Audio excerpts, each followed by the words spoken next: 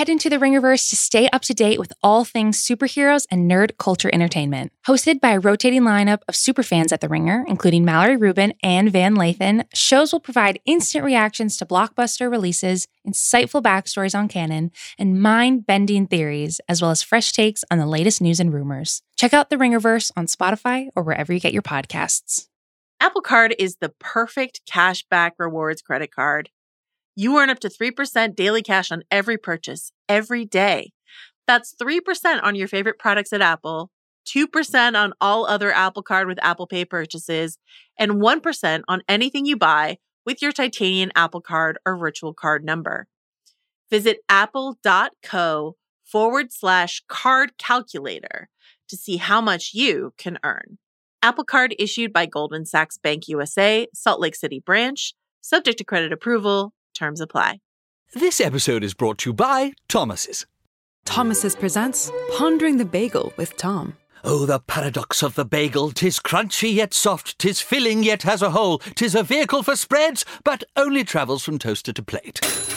Thomas's, huzzah! A toast to breakfast.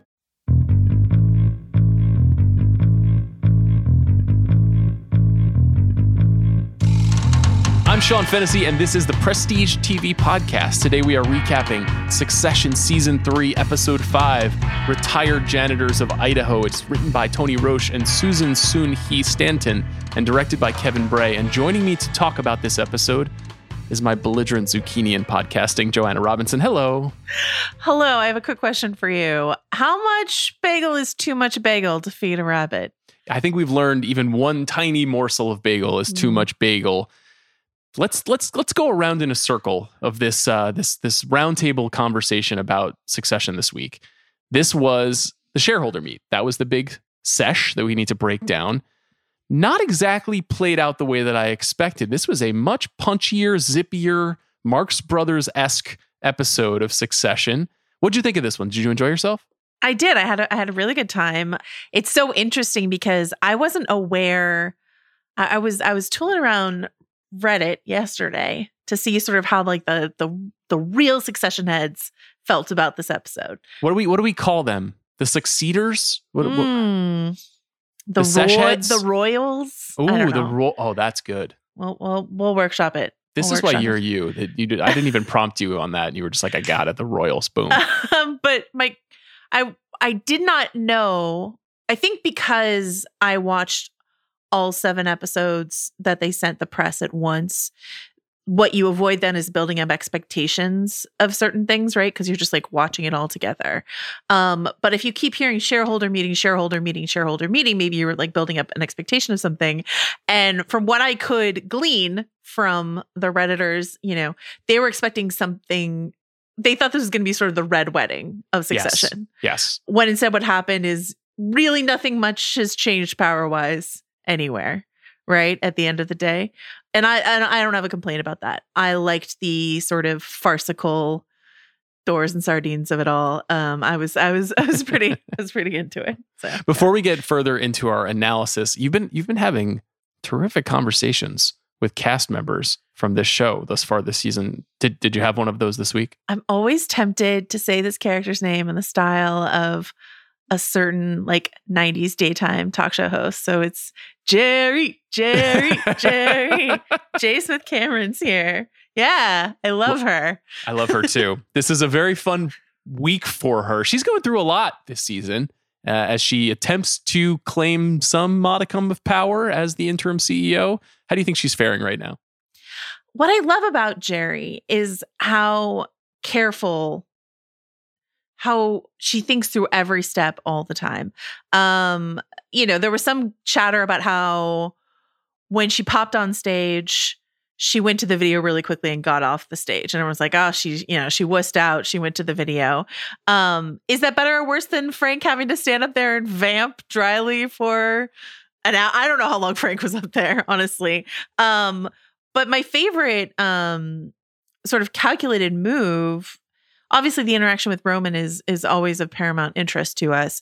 But this idea of her putting Roman on the phone with the president, which we'll all get to, but like, is not just a throw your favorite kid a bone, but also a classic Jerry move of having to sidestep a sticky situation. She's like, sure, it could be me, but what if it's not me? My favorite example of that is the hunting episode in season 2 when she and I think it was Carl were trying to get Tom to do something, and they're like, "Oh, sure, it could be us, but maybe you, maybe it should be you who does it." You know, I love any time they're just sort of like slide something off their plate, and I think Jerry is sort of queen slider in all of that. So. You've located the act of maneuvering. Maneuvering is probably the signature verb, the signature action in this whole show, this episode perhaps more than any other, between the vamping, the dodging, the ducking, the evading. There's a lot of non-commitment to action here, with the rare exception of a couple of figures in this episode. So this episode is basically unlike the last few, which have been kind of divided into 3 or 4 or 5 strands, effectively has 2 strands.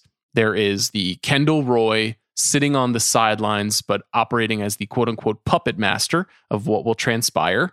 I guess you could say there's a small third strand of the Furnesses, the Sandy and Stewie team, but whenever we see them, it's pretty much with the main thrust of this episode, which is essentially what is happening behind the curtain at the shareholders meeting. The shareholders meeting is happening. You'd think that is where the throwdown is, but really it's, I guess this is a lobby meeting room of some absent floor in the hall where they're meeting, and all of those suited executives that you referred to, Carl and Frank and Jerry, are surrounded by the Roy clan.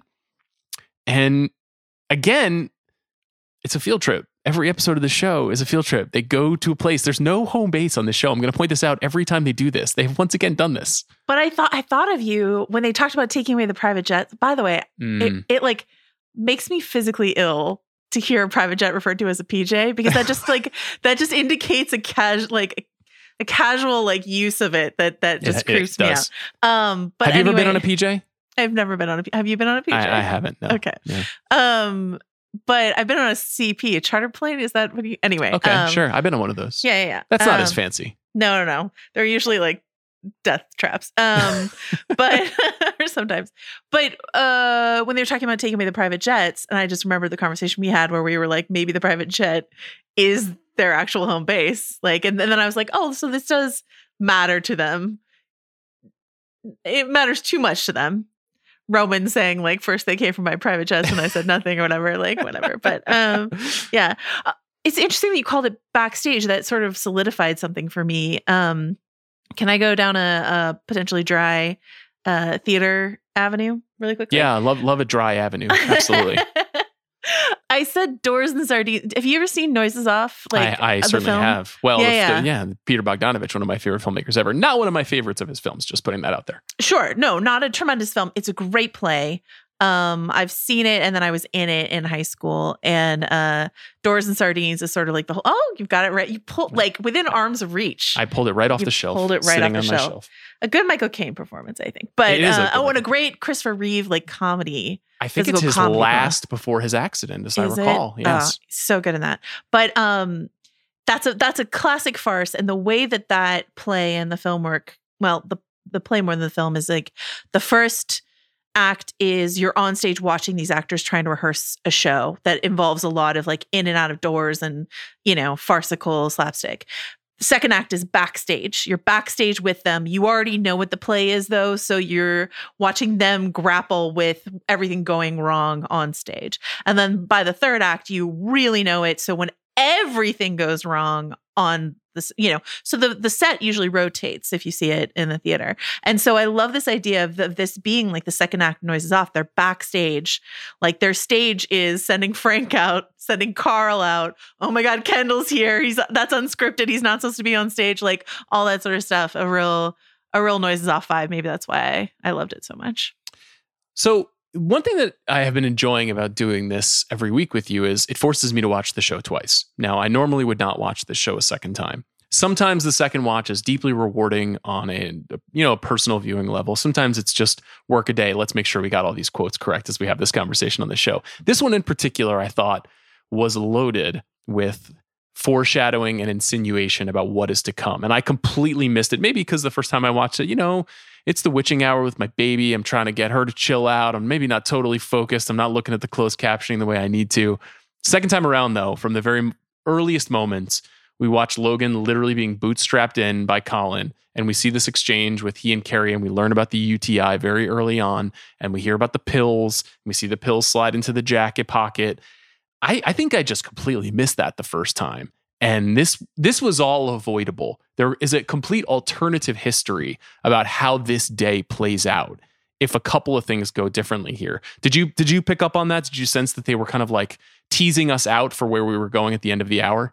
Yeah, I mean, I'm sure that only became clear on my second watch as well. I'm sure I wasn't like, oh, those pills, obviously. Well, I mean, nothing on Succession is accidental. Right. And like, you could even say that this is seeded further forward. We've been talking about it all season. Like last week, of course, his stumble on the like hiking trail, but also from the very first episode when he's like, I can't get the shits or else we're screwed. Right. And like, I, in my having seen this episode, made have put my foot on the gas a little bit to like call that moment out. But like that idea of like his physical health is paramount holding this whole thing together.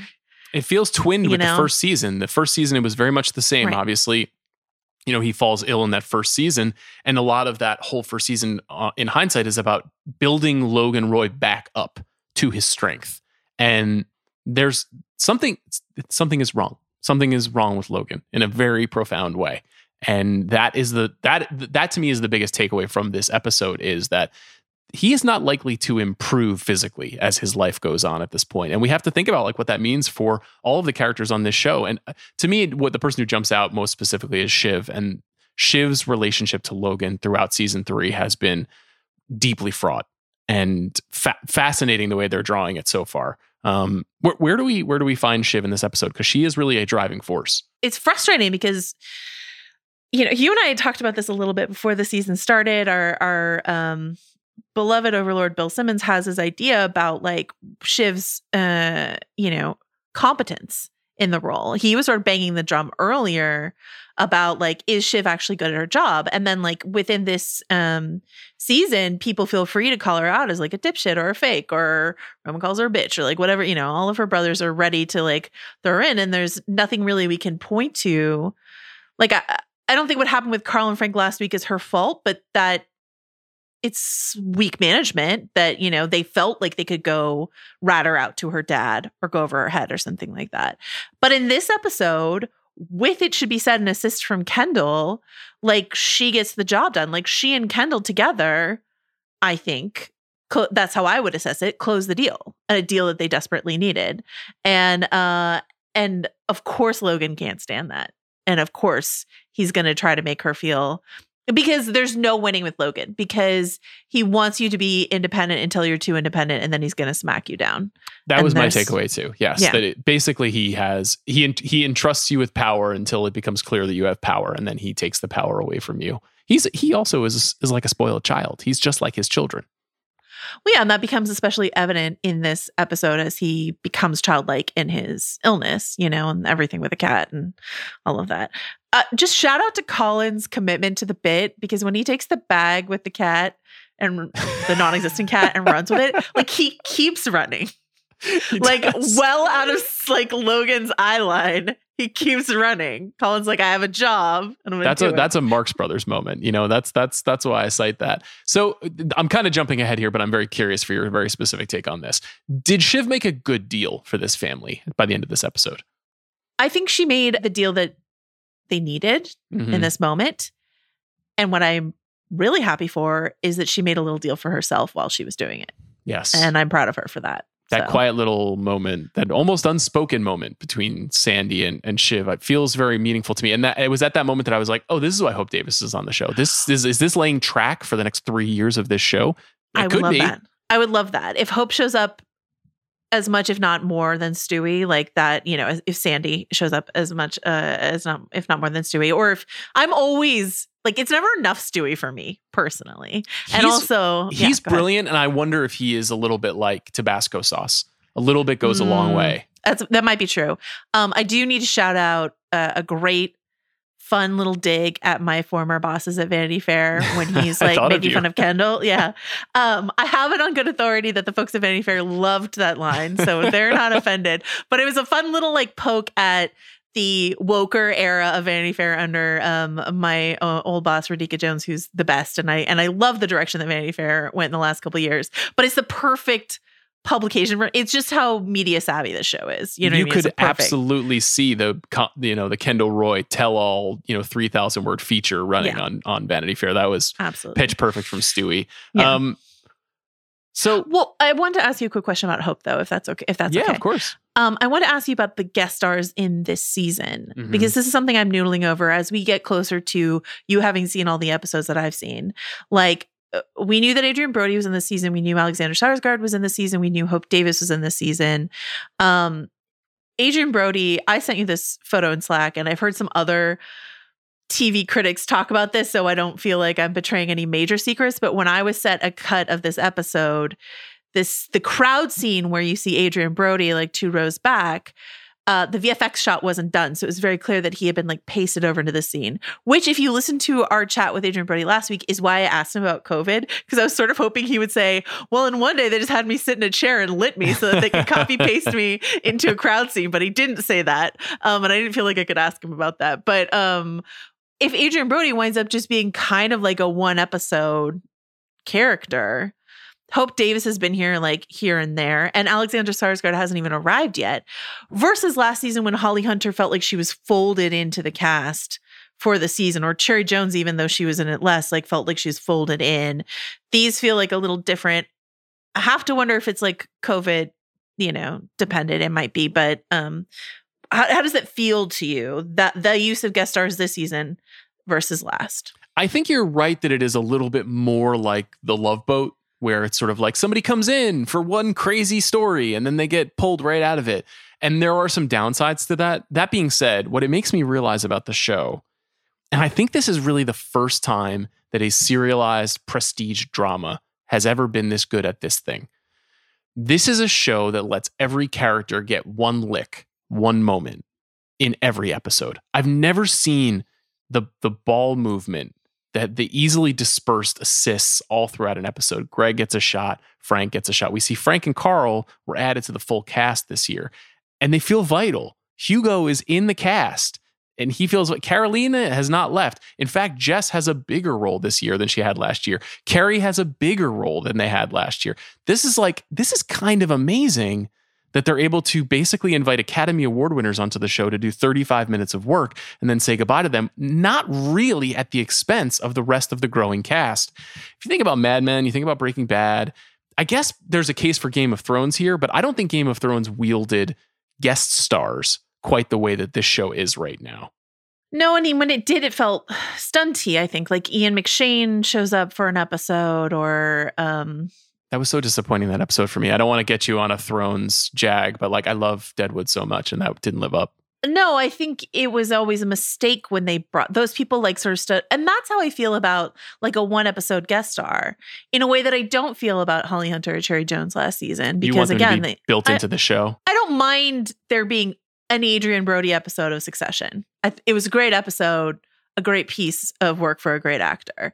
But I think I preferred last season when it felt like, and it just reminded me of like, again, I go back to this all the time, but the like FX dramas of like 10 to 8 years ago or whatever, when there would be like a new big bad this season, you know what I mean? And Damages, like, and Nip and Tuck Justified and Sons of Anarchy and whatever, and like who's here this season to show off all season and just, mix it up. Margot Martindale's undefeated in that role, by the way. Perfect. A perfect season of television, Justified season 2. So I think I kind of prefer it the other way. But again, like if this has something to do with COVID, I can't begrudge it. And obviously, like it's been well used. Also, quick point about last week's episode. We had so many people tweet at us that Adrian Brody was reading Crime and Punishment, the Vintage Classics edition. I can only say in my defense, I looked at my copy of Crime and Punishment. I'm a Signet Classics person. But thank you everyone for your photos of your copies of Crime and Punishment. I really I got a kick out of it. Have you got any questions about this week's episode that you want to crowdsource with the community listening to the show? Thanks to everybody listening to the show, by the way. Holy shit. A lot of people are listening, and I really appreciate that. Where's Willa? That's my question. Oh, speaking of letting everyone get a lick, I have overlooked Willa. Where is she? I don't know. She was added to the cast, and I was, hoping that Justine Luke would have more to do. But maybe she's back to the drawing board and, doing draft 2 on, what is the name of her play? Does it have a name? Sands, I think. Sands. Yeah. Okay. Sands too. Sandier. Hopefully she's revising her work, or maybe taking it back to off Broadway, where it really all started for her. Let's go back to this episode. Yeah. In addition to Logan's pills and Carrie's role and Colin's role in this episode, we also see very early on when Schiff comes into the room that Logan begins to bristle at her even before she makes the deal. That that he gives her at the beginning of the episode. Also on second watch, I was like, okay, there's something really brewing between these two that they don't like. And we also see that Logan, it seems like almost sort of has a death wish here. He really wants to win the macho fight with Sandy at potentially the expense of his own company. Now, I will say I've talked to a couple of friends who have more experience in this realm of corporate power management. Yeah. And those friends have said this was not one of their favorite episodes because it seemed highly unrealistic that someone in Logan's position would really ever lose control of their company.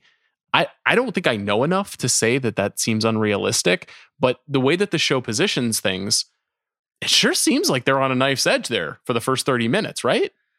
Yeah, and something that they point out is that this is a deal that should have been done so long ago. That like when Frank and Carl were taking their lunch breaks, that's when this deal should have been ironed out, not in the hotel, in the Hyatt or wherever they were, while the clock is ticking on everything. So I just think that, it's interesting though. It's interesting to hear from your friends in that arena that they didn't like the episode, because I've certainly watched plenty of episodes that center on journalism, let's say, that are highly unrealistic, but I can still enjoy them even if I'm like, this person doesn't know what they're talking about in terms of journalism. But yes, suspension of disbelief, despite your experiences, is an essential part of this sort of thing. My dad's a doctor. My mom's an RN. And I, when watching ER with them as a kid, they would just constant monologue of everything that was wrong about, that show, stuff like that. So yeah, I mean, you can imagine what it's like to watch NYPD Blue with my father, who was a police officer. Just not ideal. Not a huge fan of the procedural aspects of that show. Wait, can I ask you a quick question about watching Succession with your kiddo? Yeah.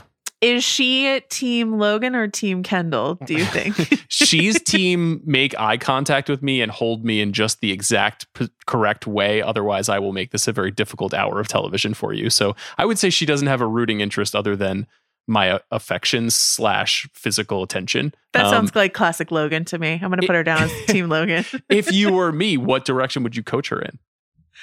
Well, it depends what kind of relationship you want to have with her. Jesus because you strike me as if you had to pick your team Kendall, right? Aren't you? Oh God! But between what is the two? What does that signal? I mean, Jesus, a false wokeness. I don't want to be cast in with that lot either. Lesser of two evils, possibly. I don't know. Guess so. They're both pretty gnarly as far as that goes. Of course, but would you rather be? I'm starting to become Team Stewie, Team Stewie, Team Sandy. Let them take control of the company. I don't know, but pragmatic viciousness. You think is the way to go? Yes. While wearing a turtleneck to a shareholder meeting. No, but if you want to have a fun, spirited TV debate with your daughter every week, you would want her to be on the opposite side of the team, right? I gotta say, my wife would not enjoy that, as I spend most of my time debating pop culture stories publicly, professionally. I think leaving that out of our private life is probably the way to go. That being said, I'm incorrigible and we'll probably do exactly what you're describing. Speaking of Kendall. Yeah. What'd you think of the Kendall Roy experience in this episode? Because he's stretching himself to insinuate himself into this week's story. What'd you make of it? I mean, again, he's self-aggrandizing, the puppet master garbage, the Eagles airy garbage. Oh my God. All that sort of stuff. All of that is terrible, terrible classic Kendall. Something that was really interesting upon, I don't know, it might have been my third rewatch this episode, when he comes in and he's yelling at everyone about how they're letting it slip through their fingers and his work and all this sort of stuff. I feel like Jeremy Strong tapped into a level of yelling we haven't seen from Kendall ever. It felt like a loss of control, a different kind of loss of control. He doesn't really yell like that in that register. So the Kendall Roy experience, something I would never buy tickets to. Is that a magic show? Is it more like, is it prog rock? What is happening at the Kendall Roy experience? Oh my God, imagine the like sweet, sweet flute action on the An Kendall Roy Arthurian experience. tale told via grandiloquent rock opera? Yes, correct. Actually, now I want to go. But yeah, so he's insinuating himself, as you say, but is useful. His advice to Shiv is good advice because however he may feel about his family and his siblings, like they do have a shared interest in all of this. And he gives her good advice. And I shouldn't be because he's such a little worm, but I was devastated for him that he got duped by this whole. I mean, and also, not that I was a huge fan of Carrie to begin with, but I was like, Carrie, I don't like that you were a part of this. Yeah, she humiliated him. That was painful to watch. It's painful to watch him get humiliated over and over again. Yeah. And so, someone was pointing out to me, maybe the brilliant minds at Reddit, but like this idea that the episode ends with Kendall sort of hemmed into this sad little like hotel room, and Logan, like the gates opening up and Logan striding out of it. That's how the episode ends for both of them. And I just thought that was kind of an interesting visual cue. I don't know. What do you make of the Kendall Roy experience? Well, I think you put your finger on something with the yelling sequence. That was the moment when Kendall actually most resembled his father, when he had flown off the edge, when he felt like he had to demonstrate his power and intelligence over his siblings and kind of spank them publicly. And in fact, he was right. He was right that they were fucking it up, and that whether it was his father going piss mad, and that's the first time I'm saying piss mad on this episode, or whether it was the, Shiv's or Roman's or Jerry's incompetence or what have you, they were fucking up certainly some things that he had worked on, but mostly what the company had been building towards. And it was interesting to watch him wig out while his dad was wigging out. The other thing is that it was a big fat underline in Sharpie pointing towards the fact that Kendall has all the right instincts and none of the right moves. He's never responded the right way, despite knowing how the game is going to be played out. Everything he said to Shiv, as you pointed out, was on point. Every move that needed to be made from other people was correct. Just like the acquisition of Volter was probably smart and might have actually set the way forward for the future of Waystar Royco as a progressive new media business. But he doesn't actually know how to follow through. And when he is in the mix, when he is involved, when he's negotiating a deal face to face with the owner of Volter, he fucks it up. When the deal is made between Stewie and Sandy and Waystar Royco, he can't help but wander his ass out onto the stage and embarrass himself and essentially destroy his relationship, what feels like permanently, with his father. We'll see if that holds up. I mean, I don't, you may know more than I do about that, but I can't imagine a world in which Kendall and Logan don't have something between them. I have no spoilers or anything to say about that, but I will say that, like, I don't know, every time I think something's permanently broken in this show, like, Shiv and Kendall or something like that, I don't know, we'll see. But it's interesting that you mentioned him wandering out on stage, doing this terribly embarrassing performance that his poor team of Barry and Comfrey were like desperately trying to get him not to do. By your very absence, I think, is something that Barry says, but is the exact opposite of his press conference triumph at the end of season 2. You know what I mean? When like all eyes were on him and he was just getting all the reaction he wanted. This was just like awful silence. And when even Greg is like, God, that guy's annoying. Like dagger to the heart, right? Listen to me very carefully. Okay. All of you. This is you throwing it away.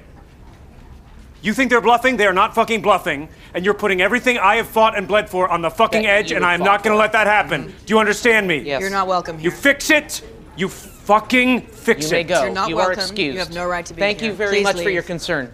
This is such a brilliant. I just want to circle back to your point about Kendall being the most like Logan when he's yelling, and this idea that he has some of the right moves, but not all the right moves. And it goes back to the thing that I constantly think, which is that their powers combined, the unimind, to use an Eternals thing, of Shiv and Roman and Kendall and maybe Connor, I don't know. Like, I think together they could be as powerful as their father. Maybe not on their own, but, you know, Kendall's insight, Shiv's ability to sort of talk to Sandy. Like Shiv did a great job with that conversation. Kendall never could have landed that plane. And it's not just because it's like as two daughters of ailing father sort of thing. It's just like Shiv had the correct moves there. We've seen her do that before. And Roman also has his moments in it, you know. So together, you know, can I bring up an article that I read about this episode that I really enjoyed? Of course. Imagine if I said no. Don't bring it up. No other outside media. You've already shouted out Reddit a couple of times, so I don't feel good about you bringing up other media. No, what did you read? A really good friend of mine, Emily Vanderwerf, who writes for Vox, a brilliant critic. She wrote this great piece titled "The 4 F's of Trauma Response and the 4 Roy Kids of Succession." So the 4 F's of trauma response. Fight or flight is the one that people are the two that people are most familiar with, but freeze and fawn are the other two that makes the 4 F's. And Emily wrote a pretty compelling essay about this week's episode, sort of identifying each of the Roy siblings and which response is sort of most associated with them. And then she does concede that like it's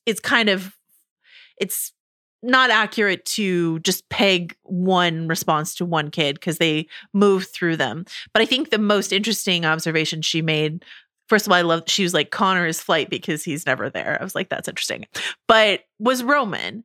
And for Roman, she most identified freeze. And it made me rewatch the episode and watch how often when something awful is happening, Kieran Culkin's in the background just freezing up. And Roman is the kid that we know the most about, maybe some physical trauma that he has like experienced in his life in this family. Observed some of it as well. Yeah, exactly. But his freeze response, which then turns into like the fawn response when like Shiv is on the outs and he sidles up to his dad. You know, it's like it's a back and forth thing, but like there's a lot of good background. Everyone is always doing good background acting in this show because they never know when the camera's on them. But Kieran is really interesting to watch, I think. Old Tony Tourette's, yeah. Yeah. I want to talk about Roman. I'm glad you brought him up. I thought this was a masterclass from Kieran Culkin, and it all felt very well timed when you think about his hosting Saturday Night Live, and he was on a bit of a press tour in the run-up to his Saturday Night Live appearance. And, you know, I think frankly just like acquitting himself quite well as a public person. You know, the Culkin family, that's a complicated tale of American showbiz, and I'm sure he's been through a lot and seen a lot, and he's always been considered, you know, a very gifted stage actor. Of course, J. Smith Cameron, your guest on this week's episode, he worked quite closely with her partner, Kenneth Lonergan, one of our greatest living writers. And are you a Margaret fan? A massive fan of Margaret. That film is out of reach on my shelf, okay. But one day I will wave that to you as well. Okay. And I'm also a massive fan of the play This Is Our Youth, and that is the show in which Kieran kind of like reimagined his concept of being an actor. And you're right that in this episode, he's quite good reacting and playing the back. And also he has that moment in which, as his father is going, I'll say it again, piss mad. Okay. I love the phrase piss mad. You can say it as many times as you want. It made me laugh every time in this episode. I'll keep going. But at that point, he describes his dad as gambling the company because he's a badass and looking for a reason to be frozen, to use Emily's phrasing. You know, that not having to react and just trust his father is probably his most comfortable state until he does get his showcase in this episode in which he has to tango with POTUS. He hops on the horn. Loved that they had a little bit of crosstalk there. Reminded me of doing so many podcasts in the last 2 years over Zoom, which is a very familiar moment. And he has this one-sided phone conversation that performance-wise is amazing. He is this jumble of contortions and head slapping and body quivering, and he's all over the place, but so relatable in this moment of intensity. Just big shout out to Kieran Culkin. I think he's such a great part of the show. The physical comment, I mean, the other great nonverbal moment is when Jerry shouts him out on stage, right? And Roman does the pause, and there's like a pan zoom into his face, and then he sort of just smiles and walks away. Oh, it's a great moment. Visionary COO, is that what he's described as? Like that. Yeah. Just like beautiful moment. But also something I noticed on rewatch is that, Shiv sends Greg running on an errand twice. And each time Nicholas Braun has something in his hand, like the first time he's eating something and he just like runs and eats at the same time. The second time he has like 2 water pitchers in his hand. I don't know. It's just like every time he had like something in his hand, which just like takes the comedy one step over the line to like complete brilliance. So yeah, the physical comedy shining through with a lot of the folks in this cast is pretty impressive this episode. Hey, you okay, big man? Are you okay? Did you get it caught? No. Give me a hand. Okay. Yeah. Not to do you like you don't need me to hold the scepter? No. Okay. Take your time. As usual, one of the most tragic figures in this episode is Tom. I was hoping your transition would be to Tom. So Tom is I've gotten some notes from folks on the internet that have pointed out that maybe we're not playing this properly. Maybe we have not been observing Tom's long game here. Because I remember maybe the first or second episode, I can't recall which, there was a moment after a conversation with Logan in which Tom sneaks off into a bathroom or a meeting room, a side room of some kind, to make a phone call to a lawyer. And there's a suggestion that maybe Tom is double agent, or Tom is prepping some sort of way out. Should he be the fall guy, or should things really go belly up at Waystar Royco? Obviously, in this episode, we see him clinging to, humping his wife after she closes the deal and kind of tirelessly seeking procreation so as to, frankly, I think, baby trap her. And also, he has an incredible exchange with Greg after Greg reveals that he may be suing Greenpeace. But Tom is also this like beautiful surrogate. I feel like he's the person who treats Logan with the most decency when Logan is truly feeling sick from the UTI. He not only escorts him to the bathroom, but he also, when he is less cogent, he talks him down and he accepts Logan's reality when he communicates with him, which I thought was kind of a beautiful moment. Matthew McFadden, of course, such a great actor as well. Where's Tom at? What's your read on him right now?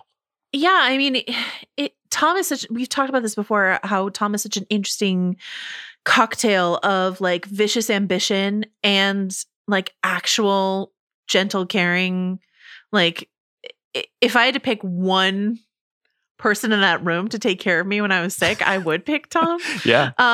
Because he's got this sort of like, there's the Midwest nice, but then there's like actual nice. Like he cares about Shiv. And if Shiv, like there's that moment at the end of the episode after they've had the argument about the baby and after Logan has rebuked Shiv, where he goes to hug her and she sort of like shies away and he's like, it's just just let me hug you. Like, it's just this. And it's a beautiful like distillation of their relationship where it's like if Shiv could bring herself, I mean, she's understandably wary of him given the conversation they just had, but like if Shiv could bring herself to like let Tom in, like Tom really does want to just like be a loving, supportive figure to her. That is something that he wants. I found his nurturing of Logan to be just like a really, I don't know, it makes me sad for the man that Tom might be.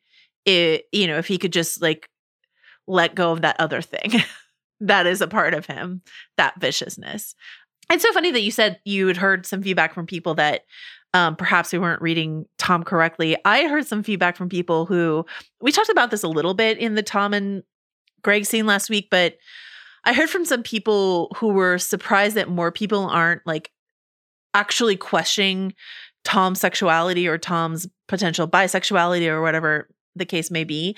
And I think, we talked how like weird is not a great word, but how unconventional sex and sexual relationships on the show are.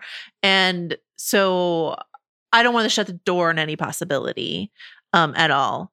But I do think whatever's happening with Tom and Greg is just like miles beyond an ordinary attraction, but I do think there is like attraction there. I think that's true. I think one thing we've learned from him between the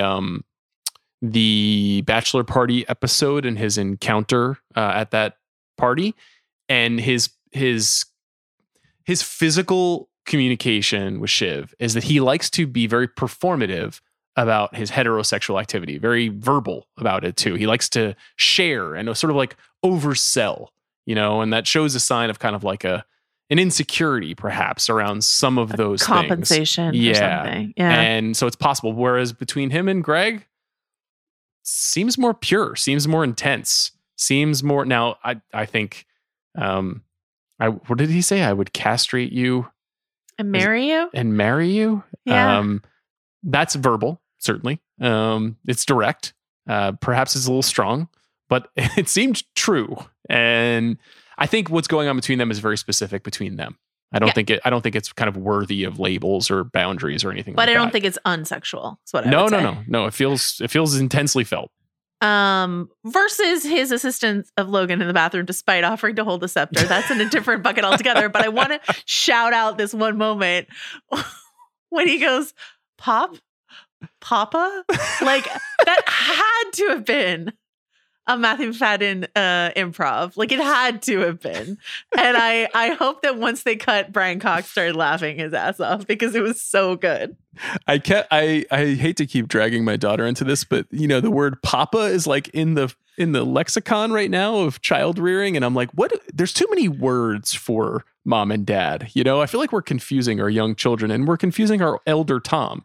Tom doesn't totally know how to refer to Logan, even though Logan is clearly, not aware of who Tom is and believes he may be I guess he thinks he's Connor. I'm not totally sure who he's mistaken him for, as he calls him son when they're in the bathroom stall together. Well, I want to mention this other thing about Tom and Kendall. What's striking, I think, on rewatch is how long it takes Shiv and Jerry and Roman and everyone else in that room to notice what's going on with Logan, right? And I like how you pointed out with Roman, it might be really rooted in like denial, like wanting to not have to take responsibility for whatever's happening right here.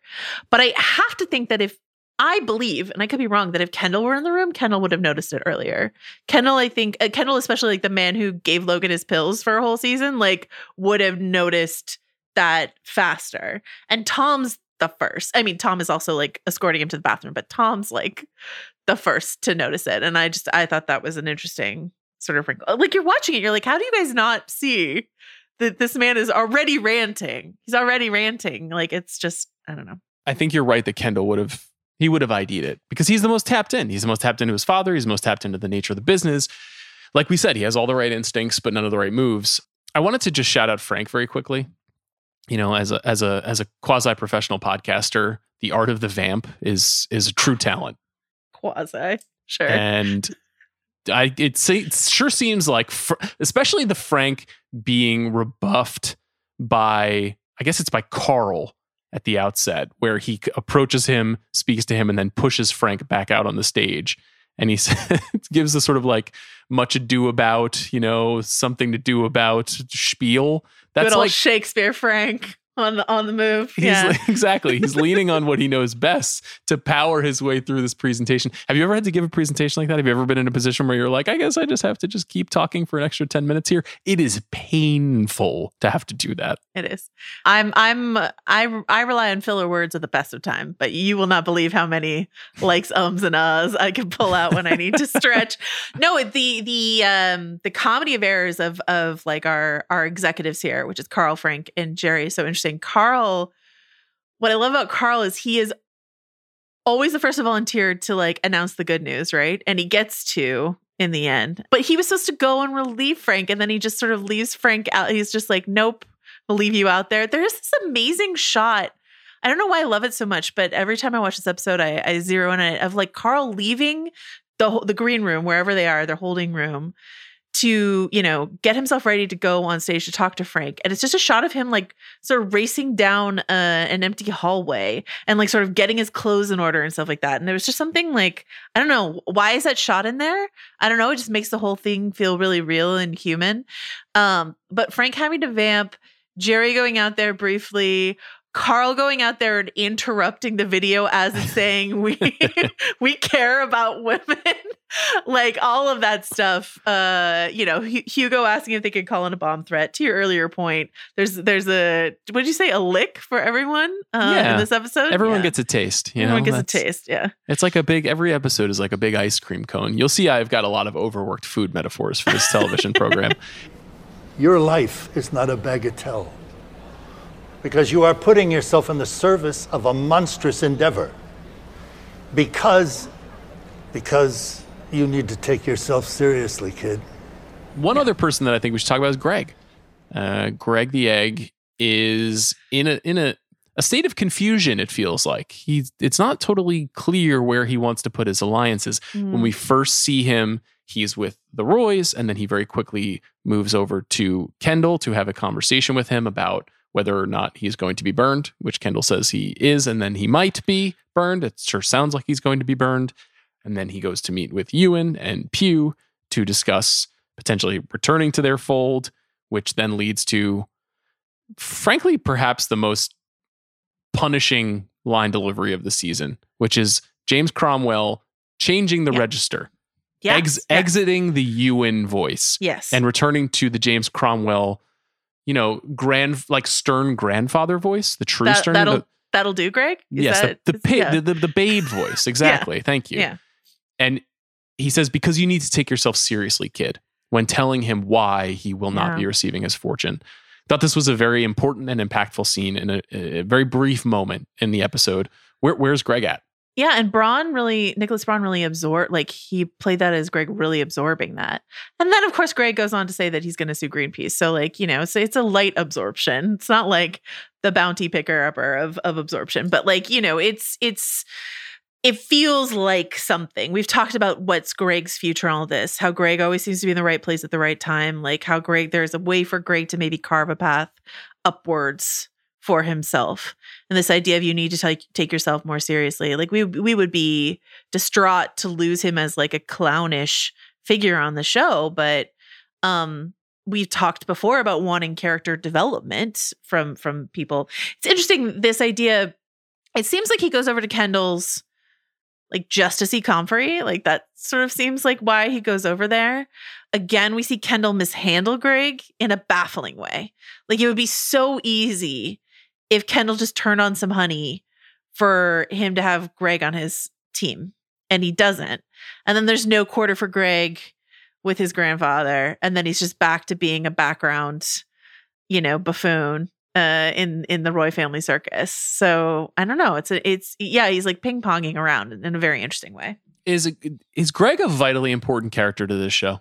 In what sense do you mean? For entertainment value or plot value? Or I think it's not debatable entertainment value. I think Nicholas Braun is world class, comic relief and breaking up the sort of pure anger that is emanating from a lot of the Roys.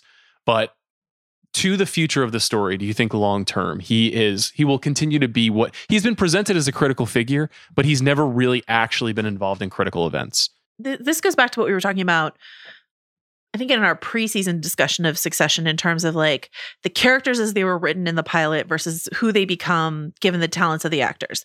The idea that Kieran Culkin was in serious contention for Cousin Greg. So imagine this whole thing, but Kieran Culkin's playing Cousin Greg, a very different character, right? Yeah, it would have been so different. As a plot device, what Greg is in the pilot and the beginning of the series is an outsider-insider, right? He's an outsider, which helps the audience understand this world that he's coming into because it needs to be explained to him. And so then it's explained to us, right? But he's an insider. He's a cousin so that he can be at the family gatherings. But he's an outsider figure in that way that helps with exposition, grounding us in that world. But he quickly burned through that role. He's not really in that role at all anymore. And so what is his function in this world? And I think most of us are there because we're for the Tom and Greg show. But to what end? Do you know? I don't know. I don't know either. I'm interested because I think he's doing something very interesting with that performance, and he has been positioned routinely as this critical swing vote. And I don't know if he actually is that. I'm still trying to work my way through it. Right. And in this case, what role is he going to play in this case? Or is this going to be another Sound and Fury signifying nothing sort of moment for which it just all keeps resetting is what it feels like. But are you having any issues with that? I think there is some frustration amongst some viewers that, we mentioned last week, we're here for the journey. We're here for the interactions. We're here for the dynamism of the moment to moment writing and performance. But I think some people we are a plot conscious nation.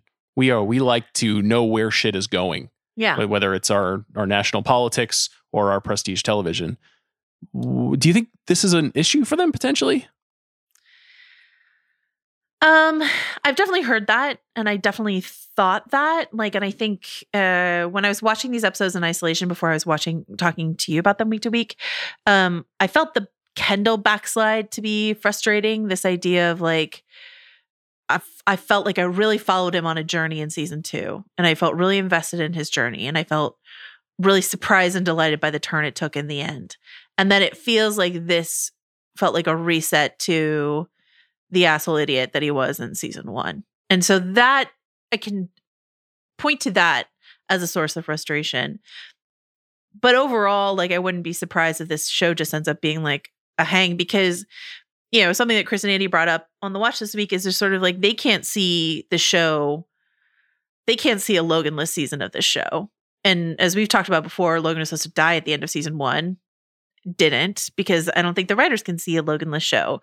But the actors keep talking. This is not a spoiler because I don't know. I've not seen the end of the season, but the actors keep talking about things are building to something like a breaking point. They've all said something like that in interviews. I have no idea what that breaking point might look like. My mind reels could Logan die? Could he get arrested and sent to jail? What would this thing be built to? This is me genuinely speculating because I don't know.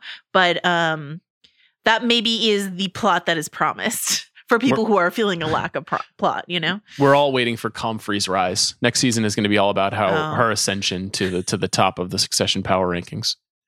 How about you? Are you feeling sort of? No, not really. I mean, like I said, it just doesn't really bother me. I've got plenty of plot in all of my other shows. I've got an MCU show coming up, ready to devour all of that plot, and I'll enjoy it and appreciate it for all that it's worth. The show is not about that for me, but I do think that there is, like I said, a certain sector of the fandom that may start to feel like we can't just keep resetting, as you said. We have to figure out a longer term structural approach for this show.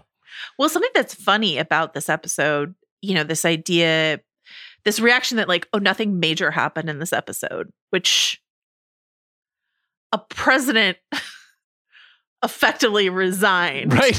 We didn't even talk about that.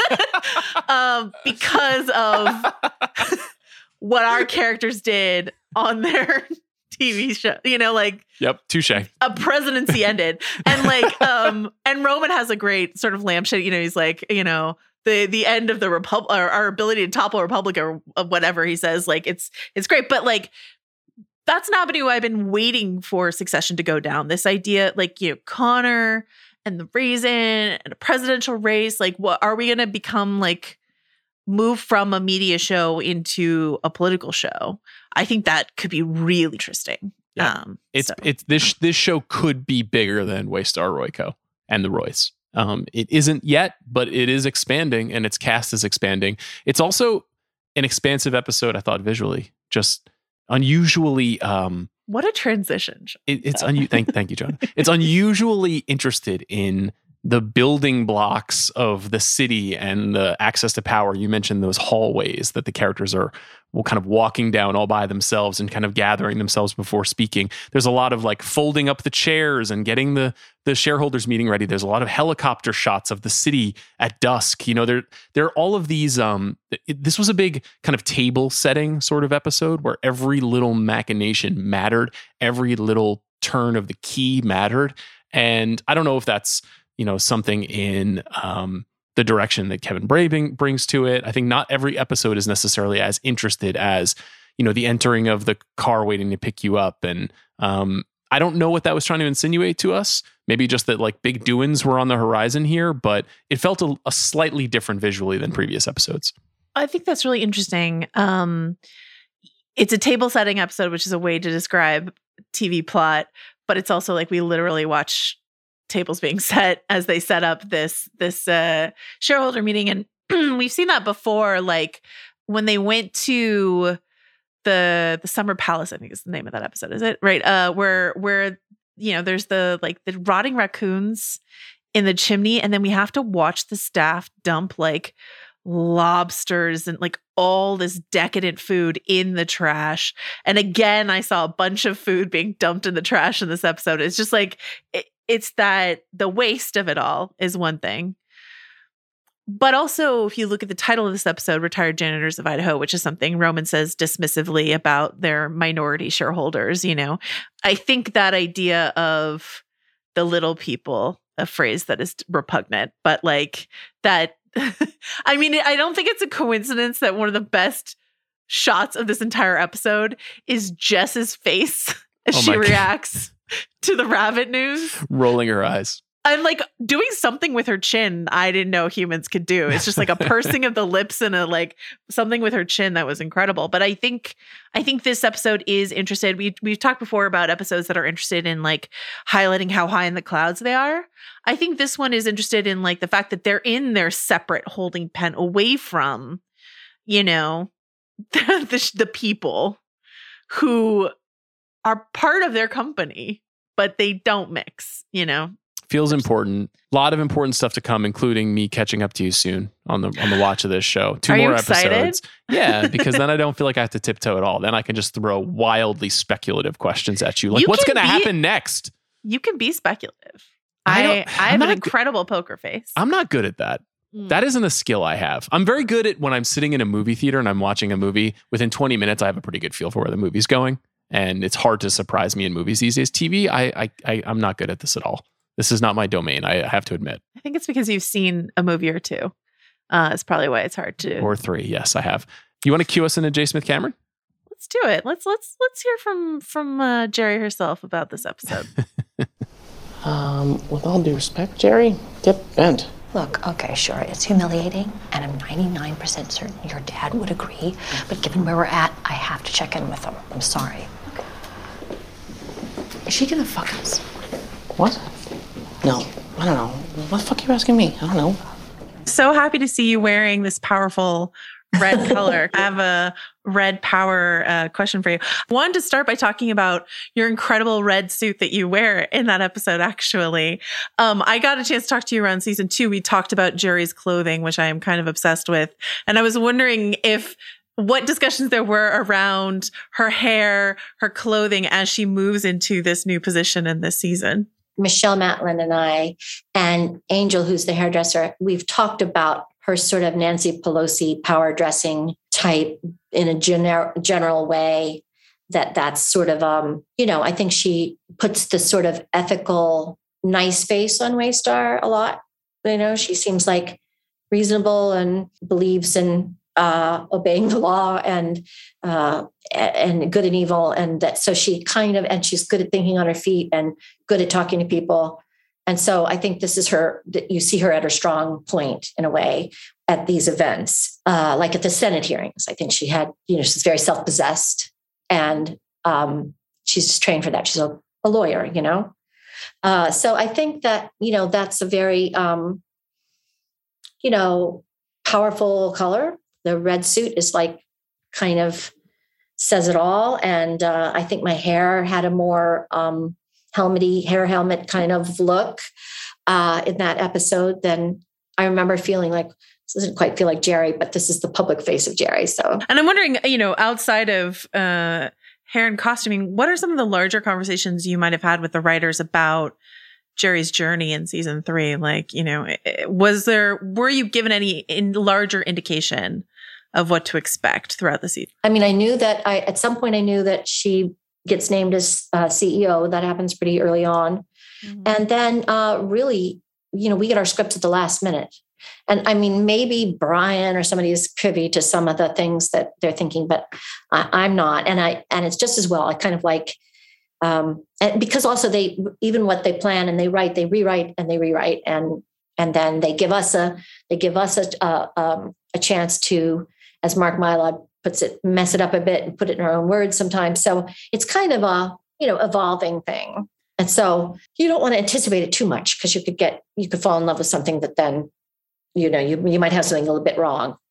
and then you have to kind of make an adjustment that's uncomfortable. It's better to kind of let it be, almost feel improvisational. I'm wondering if there's ever, though, a piece of information you get in a, I don't know, episode 7 script or later, and you're like, oh, that would have been good to know when I was definitely playing this. Definitely. Yeah. Make no mistake. Yes. But I don't think anything's being withheld on purpose. I mean, no. I mean, maybe there's some wisdom to like not ever as a policy, you know, to like never leak too much to your actors because, you know, they might get wed to some idea and then be disappointed or misunderstand it. I don't know. I'm not sure if they have a policy about it, but it's often the case that showrunners are kind of closed-mouthed about where they're moving towards. But yeah, definitely, I would like to have known from the beginning certain things. Yeah. Well, I wanted to ask you about Jerry in this position because she has been so careful all along to not put her neck out in a way that could really hurt her. She's so political and savvy in that way. So what do you think made her take this gig that puts her in such a vulnerable position out in front, you know? Oh, I don't think she could. I think it was, you know, not something she could refuse. And also, I think she already probably sees herself as operating that job without the official title. And so I think it was kind of fun to get the credit for a little while. But I don't think, I'm not sure it felt that hugely different for her. I think it was a little bit like, it felt to me like when she gets the call and it's like, about time, you know, like, but I think she also knew what you get given gets taken away. So, you know, I just think that's the nature of working with that family. I mean, the thing is, I'm very protective of Jerry, and I definitely think she deserves this role. I'm just scared for her in a way I haven't been scared for her before, maybe. And it seems to me, you say it's not that different, but it seems to me that there is a little bit more uncertainty, at least that we're seeing from her in some of these spots where I feel like before she's been very political. She'll ask for people's advice, but she's never seemed quite as uncertain as we see her this season. Do you agree or disagree? What do you think? You know, until you said that, I mean, I didn't really particularly think of it exactly that way. I think everyone, all the characters are increasingly less certain. Like it's careening out of control, sort of, you know? Mm-hmm. I think when, you know, back at the beginning of the story, Roman, the kids are kind of feeling out who could be CEO when Logan's in his coma at the very, very beginning. And Jerry's like, no, thank you, which intrigues Roman right from that point already. Right. And I think it's like, she says, I don't want the job that makes your head explode. But she also knows they're in terrific debt, which she doesn't reveal to the audience or to Kendall until the end of the episode. But I think it's different if Logan asks you to do that because he is in a tight spot and can't do it. I think that's a favor you can't refuse. So I think, yes, she's vulnerable, but I think she has very little choice. So I think she's got a sort of stoic and soldier-like attitude about, you know, marching orders kind of. And yeah, and I think there's definitely some status and she's enjoying that. And I think she's been around the block and she knows not to count on anything lasting. And I think she probably knows she's the most likely to be discreet and careful. She's the best possible spokesperson for the company right then. And so even if it's a vulnerable feeling, I think in some way she must feel safer than having one of the hothead kids in charge of speaking to the shareholders or to the press or to the DOJ. In terms of that safety, though, what does it do for her sense of security in this episode to see Logan in episode 5, Logan so out of control because he's ill and, you know, incomprehensible at certain points? Yeah, I think that's terrifying for all of them. No one knows quite what's going on. I mean, we've kind of find out late that he's ill. We don't know what's going on. And for the longest time, we're like, oh, he says to do this. And, you know, it's like anyone else would know that something was wrong, but they're so, you know, blindly, you know, devoted or, they're so used to just, you know, not asking questions, but forging ahead. So I think that's part of the comedy of that episode. That's a little bit has it has a quality of a screwball comedy. Absolutely. There's this moment in this episode where, Roman says to Jerry, you picked your prince, like don't screw this up now. Don't back out now. And then, shortly thereafter, she calls him a visionary. When she's up on stage, she has him get on the phone with the president, etc. But do you think Jerry ever wonders if she hitched her wagon to the wrong Roy in Roman? Sure. I mean, Roman is a loose cannon and he's kind of silly and he won't drop this sexual kind of possibly slightly pervy sexual thing. And I don't think he's interested in carrying it through. I mean, I don't think I think that. I don't think Jerry thinks that he's really actually serious about it. So, for whatever reason, we're playing this little game. And I think that, I think there's a little bit but I think maybe there's some part of her that's like, oh, well, he's pushing back. That shows some gumption. So maybe she's like, okay, fair enough. It's a visionary. Okay. And I do love the shape of Roman and Jerry this season because I think some showrunners or writers might be tempted, given how everyone, exploded with joy around the Roman and Jerry of it all last season. I think some people might be tempted to put their foot on the gas a little harder with them this season to just sort of give the people what they want, etc. And I really like it's still there, but we're still in that sort of cat and mouse pullback phase. And I mean, is that your general assessment of Succession as a whole? Like they're not going to lean into something that fans are reacting to? Yeah, I think that's absolutely Jesse's way, is to not pander to anyone. And also, I think he's got, he's playing the long game to whatever degree. Like, I think, he knows things that we don't know to whatever degree they're resolved. I don't know, as I say, but I think, he knows where people are going a little bit more than we do. So he may know that he doesn't need to, do this or that for it to be a pleasing storyline. So It does. He's got the bigger picture in mind.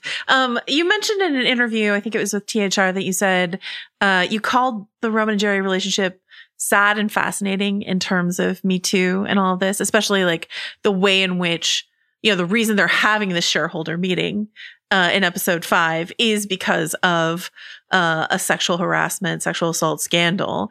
So can you expound a little bit more on how you put Roman and Jerry in that pocket, if you do? I do not think that Jerry feels vulnerable to any kind of harassment from him. I think she's always like struggling to take him seriously at all. And she's his boss.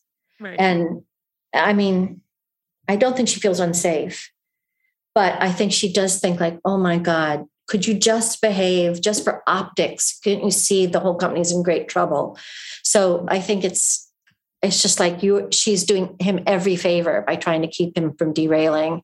He's too foolish or too wayward, to care about that. When you enter a third season, knowing that the first season was a word of mouth hit, the second season was like a massive expansion of a hit. When you enter the third season, then you know it's not a fluke. Like season 1 wasn't a fluke. We've done season 2. People also really like that, and we felt good about it. How does that affect your attitude coming into a season 3? Well, it always makes me nervous because, things like that can be so fickle and so arbitrary. Like, you're never quite sure what people are responding to, or may not even be what they think they're responding to. And so it's hard to feel, to take, I have an incredible instinct not to take any of that too seriously. And so to me, I just think about like the story is still really good. The characters are credible, and yet they do wild, things I didn't see coming. It's still interesting and deep and complicated for me. So it has a great deal of fascination for me. And I think the more we all commit to it, then, I think that gets passed on to the viewer. Like, I have this theory that, there's a big audience that really like, more intellectual kind of pieces where they have to work things out and they have to pay attention and they have to make some leaps on their own and they have to infer some things, and they can't just like only be vegging out in front of the TV. They have to kind of work at it, bring something of themselves to it. And I think that audiences today enjoy that. And there's a real audience for that kind of smart TV. And I think as long as we can stay honest to that agenda, I think things look good for us, but I can't bear to think about like, oh, are we going to stay in favor? Or, I think you just kind of can't think that way, And my last question to you is so quick, which is just, do you have a favorite line that is yours or someone else's from this season? It's Roman's line when Colin, the bodyguard, is taking the empty bag past Kendall and Kendall's like, what is that? Paranoid. And Roman says, it's an imaginary dead cat. Fuck off. Perfect. God, it's my I could not. I was standing on camera, but I was like dying. And in fact, on Colbert, they asked us to free associate one word for the season. And I said cat, because I was scared to say dead cat. But so I'm hoping that by the time, if anyone remembers the Colbert episode, that by then they'll be like, oh, that must be what she was referring to. It was the dead cat in the bag. Perfect. Thank you so much for your time. I appreciate it. Thank you. Enjoyed it.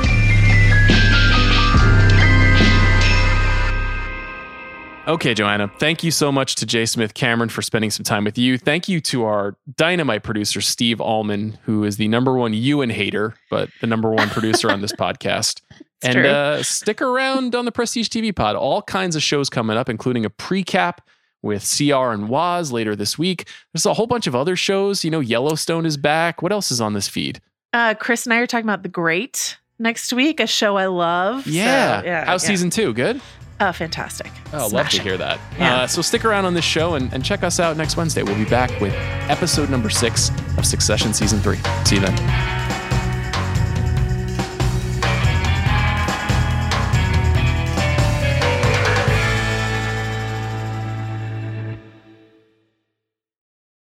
This episode is brought to you by State Farm. You might say all kinds of stuff when things go wrong, but these are the words you really need to remember. Like a good neighbor, State Farm is there.